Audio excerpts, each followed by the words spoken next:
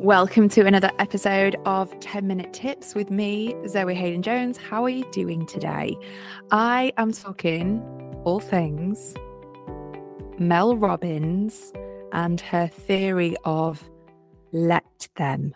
I don't know if you've listened to Stephen Bartlett's podcast with Mel Robbins, but it is absolutely brilliant and you need to have a little search and find it because it was so eye-opening for me. And anyone that will listen to me, I've been telling them about the let them theory. It resonated with me because I think what Mel gets across in the Stephen Bartlett podcast is how we spend so much energy and so much time worrying about what other people are and are not doing. And we get so consumed with it that it starts to take over. We burn up loads of energy that we need for ourselves, for getting stuff done or for recovering, for resting. And we're living in this state of anxiety, worrying about what other people are and are not doing. And I know that when Mel Robbins shared it on her own social, it went viral. And that's probably why I've just been like, wow, how come I did not know about this or think about this? I have known about this theory, but the way she puts it is really, really simple. And I think that when you're in a situation, you can apply it back. So obviously I've just jumped straight into it.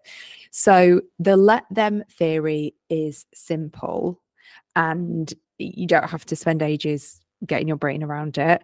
And essentially, when you let them, in inverted commas, when you let them as in whoever, your friends, your family, whoever, person in a shop that's annoying you, when you let them do whatever it is they want to do, it creates more control and emotional peace for you and a better relationship life. So the whole idea behind the let them theory is just allowing people to do what they do. So it's releasing the control that you are having or trying to have over people. So it might be your partner. It might be that they do things a certain way and it just irks you and it annoys you. It might be someone at work. It might be your kids. It's about letting go of the need to control and the desire to control the situation and just let them do what they want to do. And obviously Mel talks in detail about how obviously if someone's drunk 2 bottles of Prosecco and then tries to drive home from the pub, then you don't let them. Obviously, it's based on the situation in hand, but in day-to-day life, just take a moment to think about how many times you obsess, you get caught up in, you think about, you focus on, you worry about, you stress about what other people are and are not doing.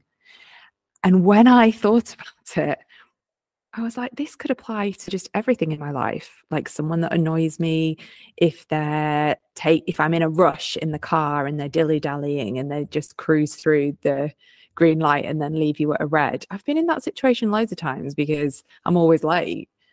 So it's like I'm getting all wound up that they're driving too slowly, but it's kind of like I have no control about how fast or slow they drive. So I just need to let them. And if you start to think about approaching it in that way for everything that you do in your life, then things start to crazy shift, and they did for me. And Mel Robbins on the Stephen Bartlett podcast talks about when her son was going to prom and she bought him these expensive trainers and this amazing suit, and then she said it started raining, crazy rain, like the worst rain ever, raining sideways. And she said then someone said that they didn't have dinner reservations, and she was like, oh my god, you don't have dinner reservations. And then she tried to like control the situation. She was like, they need a dinner reservation, no one's got brollies, all the girls' dress are going to get ruined. And she said her daughter like pulled her aside and just put a hand on her arm and said, let them go and eat wherever they want. Let them get soaked and go out without a brolly if they want. Let them, because it's their thing. It's their prom. It's up to them. And how powerful is that? So Mel then said, my focus was where I was going to have dinner. Did I have a dinner reservation? So I think this need to control, obviously different personality types, but it's something I really wanted to share on the podcast this week, because I was like, wow, this theory will change your whole life. Whether it's someone that you work with that is annoying you and you're focusing and spending so much energy either gossiping to your mates about them or going home and talking about it to your partner over and over again, if you just take a step back and allow them to do, obviously, if they're doing something illegal or they're treating you badly or bullying you, that's different. You're not just going to let them. But if there's something that's taking up energy at work or at home or in your personal life, can you just take a step back and just let them, and then use that energy to focus on you? So powerful. And I think it must be the root of so much anxiety for so many of us. It can apply to, God, I do it to my kids all the time. Like if they're doing something and it's, annoying me, but it's their playtime and they're outside and they're doing something and I don't want them because they might get muddy, or I just, I'm just thought of that example off the top of my head. Let them. So what? They're outside. Obviously, if they're doing something dangerous, that's different. But I think this has the power to transform your energy, your life, but also more importantly, your relationship with people. Mel also talks about an example of her friends not inviting her out to brunch, or maybe it was just her talking as a hypothetical. If you get caught up on the fact that you weren't invited, she says on the podcast, just let them go to brunch. There's a reason why they haven't invited you. Let them, instead of ringing your other mate and getting them into a conversation and then wasting their energy in that time. And she focuses on the fact that so much time and energy is wasted on forcing other people to match our expectation. And I think that's the key part here. You might have an expectation for someone to, I don't know, WhatsApp you 3 times a week, buy you a good present on your birthday, invite you to everything. But maybe that's not the reality. Maybe that is just impossible for them. Maybe they're just not on WhatsApp. Maybe they're going through something else. Lowering your expectation or just eradicating it completely will shift your mindset and your perspective.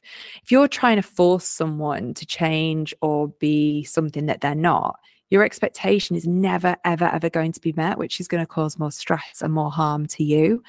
So essentially, it's about acknowledging that you cannot control other people. So you let go of the expectation, and then that stress, that anxiety, that thing that's eating you up inside will go away. And I'd love to know if you already use this theory, if it's worked for you, if you're a bit mindful like I was. Because let's face it, you cannot shape other people's behavior because you're not in their mind, you're not in their body. They're never going to do what you expect them to do. And if you have an expectation of someone where they're never going to deliver, you are going to end up disappointed, frustrated, fed up, exhausted, anxious. You're going to lose sight of your own life and your own focus and what you've got to work on. And you can't control it anyway. So next time you're in that situation, say, let them. I'm going to think about it when I'm next in the car and I'm late to something and someone's driving at 10 miles an hour. I'm just going to say, let them. And I know, you're not going to be able to do it every single time, but try it. And I'd love to know how you get on. I'd love to know how it works out for you.